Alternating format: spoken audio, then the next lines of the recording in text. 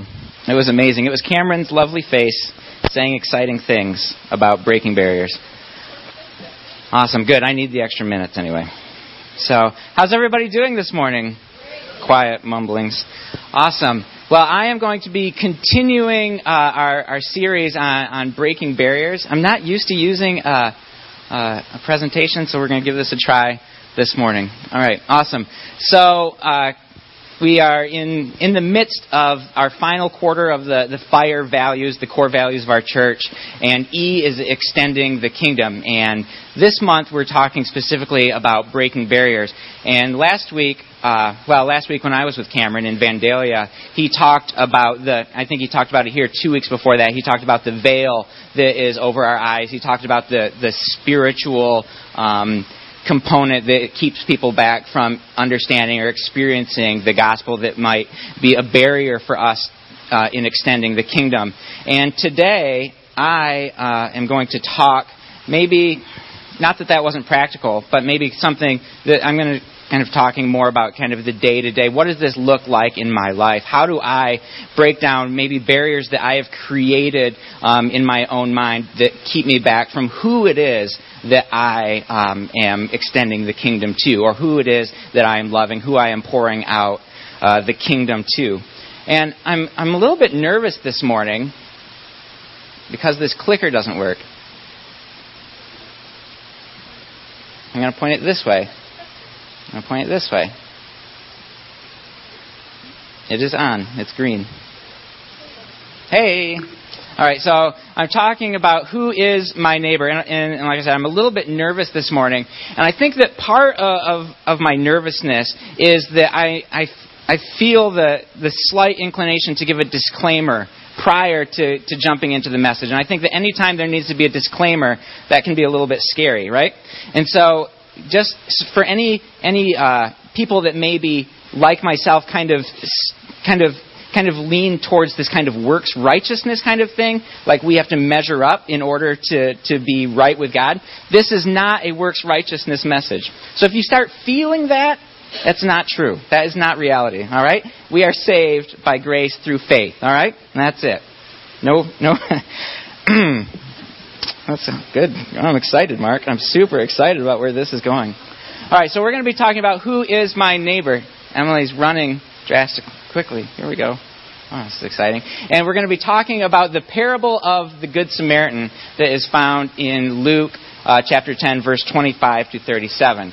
And we're going to be talking about two different things. The first thing that we're going to see is that love is an action. First and foremost, love is how we live out. As Christ followers, we don't act, we don't do works in order to be made right with God. But because we are Christ followers, because we love God, we put love into action in our lives. All right, and so we're going to see that God's love for us is and always has been and always will be in action. We're going to see that our love for God is also always in action, and our love for others, other people, our neighbors, is supposed to be in action. And then we're going to see how Jesus kind of talks to this law expert or this young lawyer in the story and tells them that that everybody is our neighbor. Really, this guy is kind of looking for this question. He's like, what are the barriers to love? How far do I have to go by loving my neighbor? Who is it that I really need to focus on? And who can I kind of ignore because they're kind of on the outside? And Jesus, as we're going to see, says, it's not about them, it's about you. You are supposed to be neighborly. And then finally, we're going to talk about how do we actually live this out in our lives. All right? So that is the plan for this morning.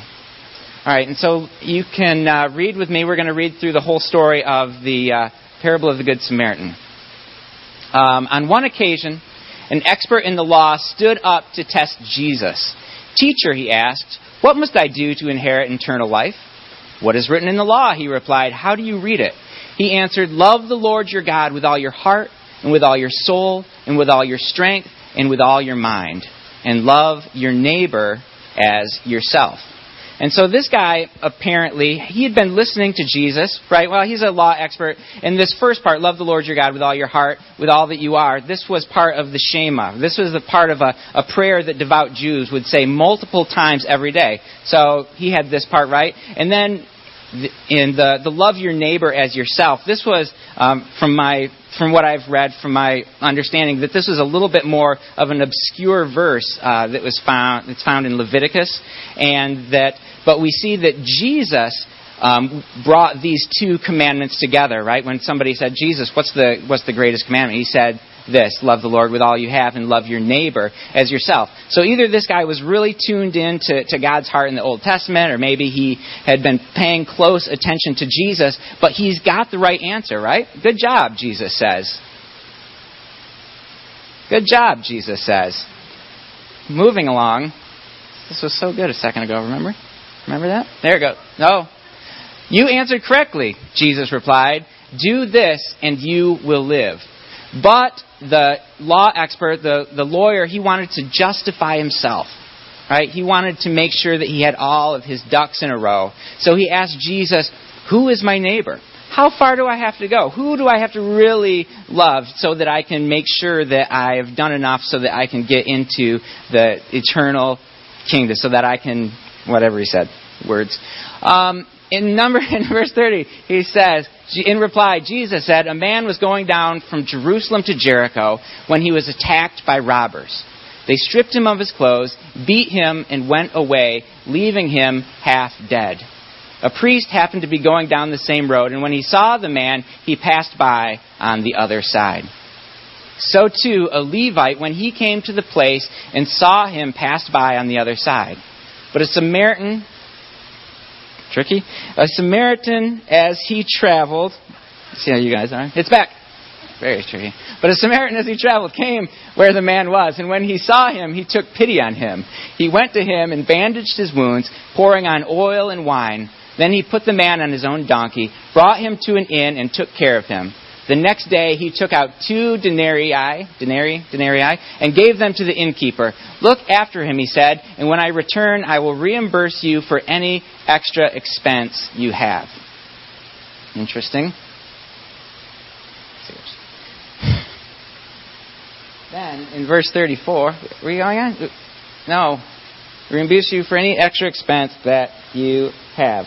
Verse 36, which of these 3 do you think was a neighbor to the man who fell into the hands of robbers? The expert in the law replied, the one who had mercy on him. And Jesus told him, go and do likewise.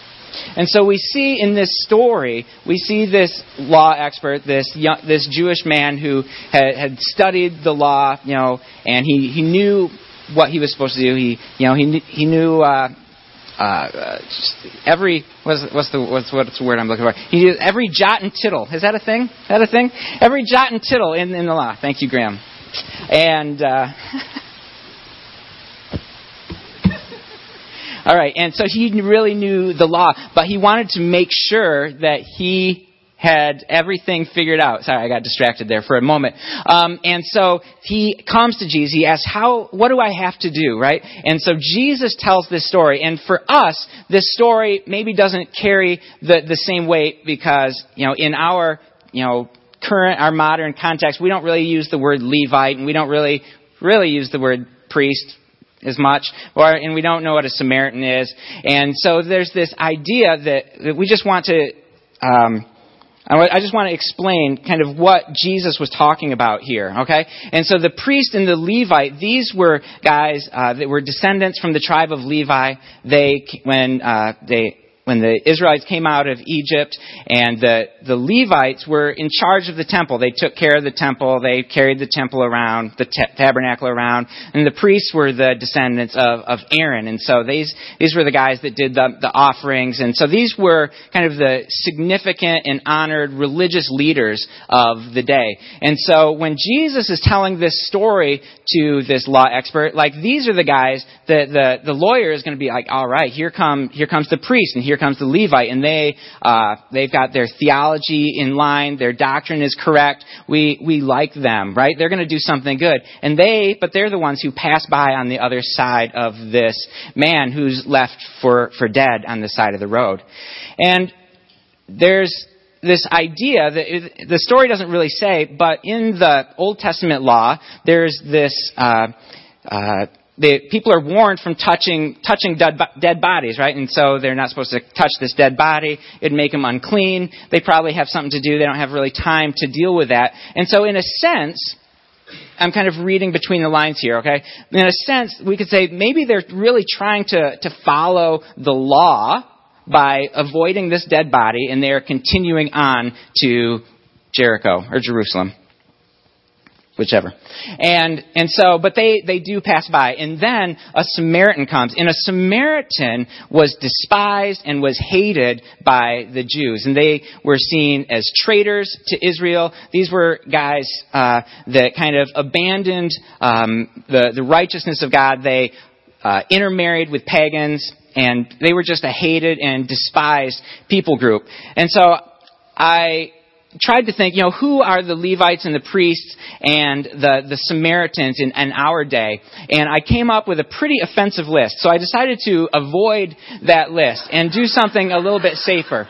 And so as I am wont to do, and maybe this is getting old, but it's been a while since I've taught here in Kalamazoo, so this is going to be okay. And so imagine that Jesus is telling this story to the lawyer, and he says, Luke Skywalker comes walking by, and he sees a nearly dead body. But Luke Skywalker just continues walking past, and we're like, well, that's really disappointing, because Luke is pretty awesome, right? He's a Jedi master. But he probably has a lot going on. Maybe he's going to go find some Padawans, and he's going to raise some people up, or he's got to go talk to Yoda. He's probably got something really important to do. And so we're going to let that go. We're going to let Luke go, right? And then what happens? All right, but it's Obi-Wan Kenobi. Obi-Wan Kenobi also walking down the road on his way to Jericho, or, I don't know, Sullust, if you're in a Star Wars, or Tatooine? Alderaan? No? Okay. All right. And so Obi-Wan comes walking down the road, and he also kind of leaves this guy on the side of the road and continues on his way. And then so Jesus is telling this story to us in our context that we can understand, or the few of us who really love Star Wars. So here comes, all right, Obi-Wan and Luke have left this guy for dead, and here comes Darth Vader. And when Darth Vader enters the story, you're like, this guy, there's something about this guy that I don't like. We all remember the scene, right? The Tantive 4 is taken over by the Star Destroyer, and there's a battle, the doors open, there's smoke, and here comes Darth Vader. And we don't know anything about Darth Vader at this point, except that he's super tall, he's wearing all black, and he has that weird breathing thing, right? And we don't like him, right? We immediately don't like him. And so that's kind of that same feeling. When the Samaritan comes on the scene, the law expert is like, I don't like this guy. I do not like where this is going. What's going to happen? He's probably maybe he's going to stomp on the head of the guy that was left for dead, and he's going to take maybe whatever remaining money the guy has. That's probably what's going to happen. But here comes Darth Samaritan. And he looks down, and there is a nearly dead body. And Darth Samaritan goes over to the dead body, and he gets down. And you're like, uh-oh, he's going to force choke him. Maybe force lightning. We don't know what he's going to do, but it's going to be terrible. And Darth Samaritan, that's a great example. Darth Samaritan picks up, because he's super strong. He's more machine than man now. So he picks up the guy left for dead and puts him on his donkey. Why does Darth Vader have a donkey? Nobody knows. But he puts him on his donkey and takes him to Jericho, and he takes care of him. He pours wine and oil and all this stuff on him. He takes care of him, right? So in a Star Wars context, he put him in a Bacta-tank, right? And you guys remember the Bacta-tank? There it is. Lawrence's for the win. All right. So moving on. I don't have time for this. And so it's unexpected, right? And so this guy, Darth Samaritan, his theology is all messed up, right? He's not a priest. He's not a Levite. He is one of the hated people. And yet he is the one that stops and helps the man left for dead. And so Jesus responds. He said, which one of these, young man, was the neighbor? And the lawyer, he doesn't even say Samaritan. I think it's interesting. Maybe he so hated this idea of Samaritans that he said, the one who had mercy. Right? And Jesus says, yes, go and do likewise. And so Jesus kind of spins his question around, right? The guy's like, who do I have to love? Who do I have to be a neighbor to? And Jesus says, no, you've got it wrong. You are supposed to be a neighbor. And we can see in this story that love was proven out, love was shown out by physical action responding to need. And that is what Jesus in this story is calling the lawyer to, and that is what he is calling you and I to do.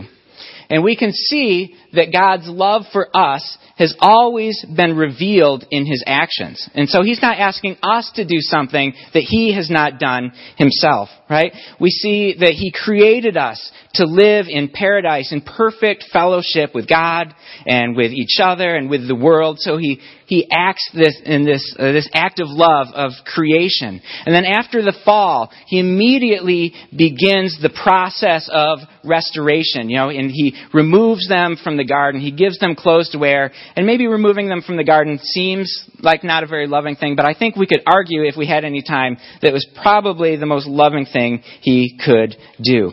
And then throughout the Old Testament, we see this loving God pursuing his people, protecting them, guiding them, and leading them. We see he's always acting in love. And then when the time had fully come, he sends his only begotten Son, Jesus, to earth to reconcile us, which means to restore friendly relationship, right? Because we were God's enemies. We had turned our backs on God. We were shaking our fist at him saying, we want to do things our way. We don't care what you have to say. But even in that place, God sends his Son, Jesus, to reconcile us, to restore our relationship with God. So he proves his love by an act of sending his Son Jesus.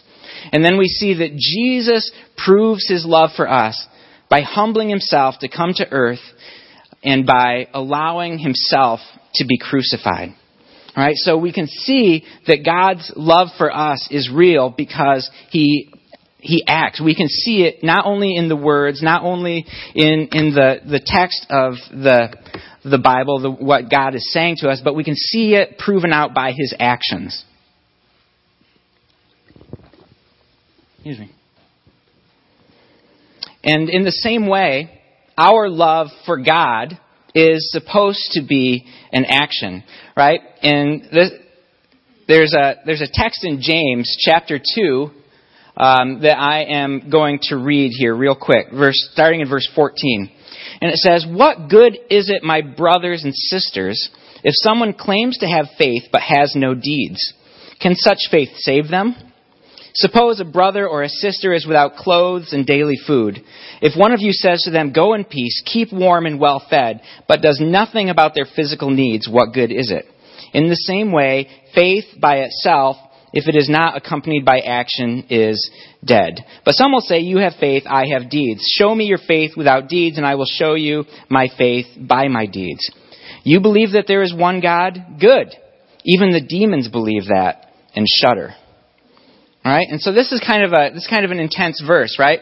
But there's this idea, and he's really in context. James is talking about our relationship with other people that we're going to talk about in a minute.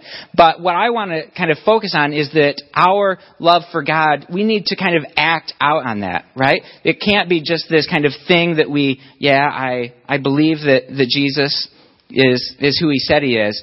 But if there's no fruit in our lives, we need to kind of check ourselves and make sure, do I really believe what the Bible is teaching? Do I really believe that Jesus Christ is my Lord and Savior? Because if he is, what should flow out of that relationship of love is good works. This is not a works righteousness message, my friends. This is not that. This is the opposite of that.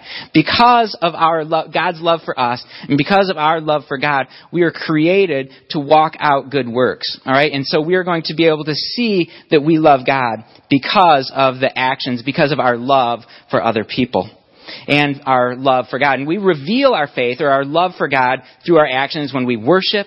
Sometimes we bow down, and as we sing and we dance, we serve, we study.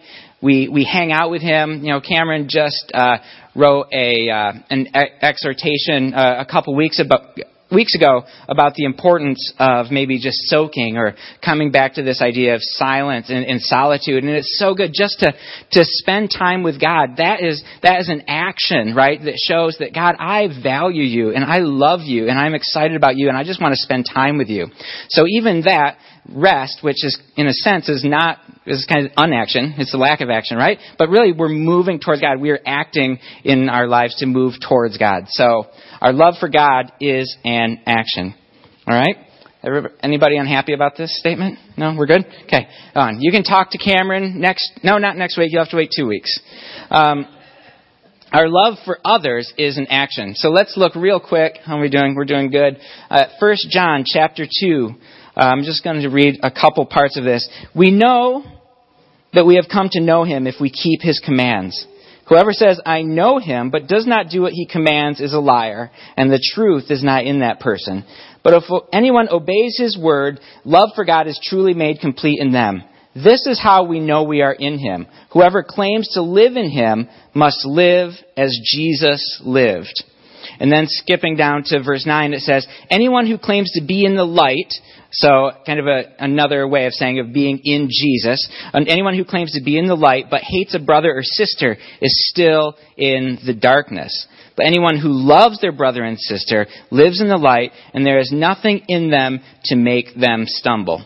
All right, and so there's this idea that if we claim to live in Jesus, if we claim to be Christ followers, we are going to love our brother and our sister, right? And my exhortation today would be that love is not merely just a feeling of positive thoughts towards somebody, right? Because maybe our friend the priest and the Levite, or Luke and Obi-Wan, if you will, maybe they also had positive thoughts towards this guy, but maybe they were busy, they had a lot going on, right? And so they're like, I really feel bad for that guy that's laying there half dead on the side of the road, but I'm on my way to Jericho, right? And so they may have had positive thoughts, but they are not the ones that Jesus said, yeah, he was the neighbor, all right? It was the one who actually stopped and stepped out of kind of his life or his agenda and actually revealed love by his action. So love for others is an action.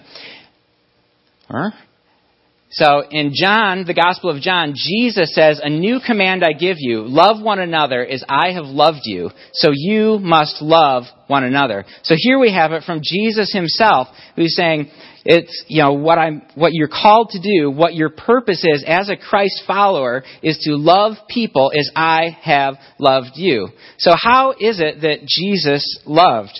Well, it's kind of significant if you take a look at it. And in Philippians chapter 2, it says, starting in verse 5, in your relationships with one another, interestingly, Paul is again talking about relationships in this context. In your relationships with one another, have the same mindset as Christ Jesus, who being in very nature God, did not consider equality with God something to be used to his own advantage. Rather, he made himself nothing by taking the very nature of a servant, being made in human likeness, being found in appearance as a man. He humbled himself by becoming obedient to death, even death on a cross. And so we see that Jesus isn't asking us to do something that he wasn't willing to do himself, right? He's asking us to follow his example. And so as we look at Jesus' life, we see that he served people, he healed people, he loved people, he ate dinner with people, he walked with people, he comforted people, he wept with them, he encouraged them, he taught them, he forgave them, and he died on a cross for them. So there can be no doubt in our minds that Jesus loved people because of all of his actions. And then we can see a similar thing in how the Samaritan loved, right? This idea that the Samaritan loved with actions. First it says that the Samaritan took pity on him. Not really an action, but we're getting close, right? He took pity on him, and then he went to him, action, bandaged his wounds, action, poured on wine and oil, action, put the man on his donkey, action, brought him to an inn, action, took care of him, action, paid money to make sure someone else could keep an eye on him while he went and finished his business, right? Action, action, action, action, action. And it's this guy whose theology maybe was messed up. It's this guy who didn't have a correct concept of who God, but this is the guy that Jesus says he's the neighbor. It's not about who is your neighbor. It's not about who you're supposed to love. It's about what you are supposed to do.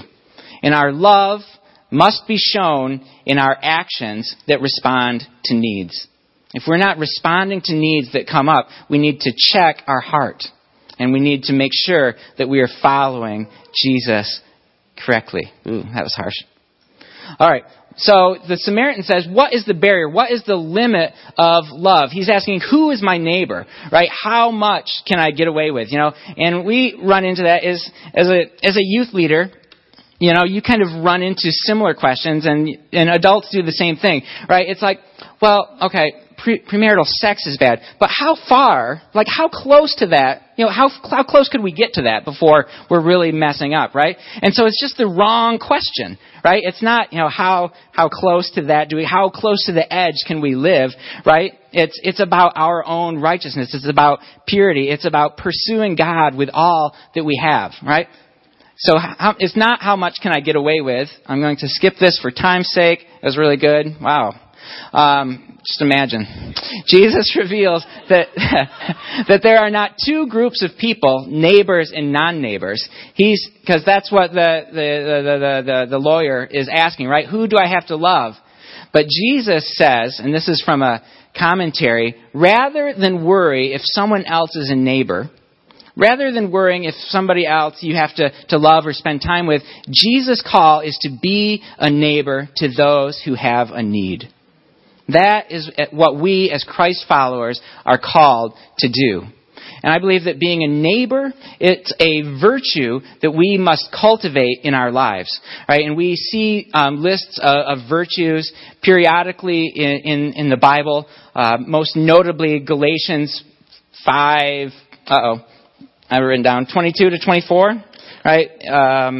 The fruit of the Spirit, love, joy, peace, forbearance, kindness, goodness, faithfulness, gentleness, and self-control. This is a virtue list. And I think that in a sense, we need to add to this list being a neighbor. We need to learn how to be a neighbor. But really, this list, if we read it in context, is all about being relational, right? It's not, I want to get filled with the Spirit, and so that He can fill me with love because I like to feel love, and fill me with peace because I want to be at peace as I kind of hunker down in my home and just enjoy all these fruits of the Spirit. But in context, the fruit of the Spirit are all relational. These are all about how we are supposed to take this love, take this idea of being a neighbor out to the world. All right, because Christianity is relational. We cannot get away from it. And so we are called to be a neighbor just like Jesus was a neighbor. All right, and maybe it feels kind of weird, saying Jesus was a good neighbor feels like it's kind of downplaying His significance, right? But really, if we understand what He's saying here in the parable of the Good Samaritan, and we see what He's saying in this list of virtues in Galatians, in what being a neighbor really looks like, we can see that, Jesus was the most amazing neighbor that we have ever had. And we should model that same lifestyle with our neighbors, those that we run into. And the good news is that we don't have to just make this up. We don't have to just work this up and I'm going to go love this person and I'm going to go do it. And though sometimes it does feel like that, we can't just wait until we feel like loving somebody, right? Sometimes we have to make an action. We need to move towards it, and that feeling will come as we make a move of love. But we are empowered by the Holy Spirit to live this out. We are filled with the fruit of the Spirit so that we can love our neighbor, and so that we can rejoice with them, and we can live at peace with them, and we can be patient, and we can be good to them. These are fruits of the Spirit, and we are indwelt with that Spirit and empowered to do it. Amen. In conclusion, the question is not, who is my neighbor that I should love? It is, how do I live out this call to be a neighbor? And what we need is to have eyes, and we need to have ears, and a compassionate heart. And really having eyes and ears is incredibly important. But even the priest, right, and the Levite, they had eyes and ears. They probably saw and heard what was happening on the side of the road. But what they're missing was this compassionate heart. And sometimes showing love to our neighbor or being a neighbor can be painful, right? It forces us out of our agenda. It forces us out of our, maybe our schedule. It forces us, out of what is comfortable for us, right? And so the Samaritan, he was pretty well-to-do. He had 2 denarii, was like 2 weeks' worth of wages that he gave to keep this guy taken care of. And he had wine and oil. He had a donkey. He has all this stuff, right? And so he probably had an agenda. He probably had a purpose as he was on his way. And yet he chose to stop and step outside of himself, step outside of his agenda and love, because he had a compassionate heart. And so you and I, we have to have eyes and ears to see what God is putting in front of us and be willing to have a compassionate heart as we look for opportunities to meet real needs. And we just need to learn to embrace the pain, right? It cost people something to show love. We see that when Jesus revealed his love for us, it was painful, right? He humbled himself to become a man. He went to the cross. He was beaten. He was whipped. He was murdered for each one of us so that we could be restored into right relationship with God. And we see that the Apostle Paul, he showed his love and he was whipped and beaten and shipwrecked and stoned and all this terrible stuff, right? And the Samaritan, he stepped outside of himself. He embraced the pain of losing some money and losing some time to show love. And so finally, I just encourage you guys just to every day as you ponder this idea that love is an action and I'm supposed to be neighborly to everybody that I encounter, just ask God, show me what I can do every day to love you by loving others. So let's just close our eyes and let's just respond in prayer. Father God, we thank you that you proved your love to us through your actions.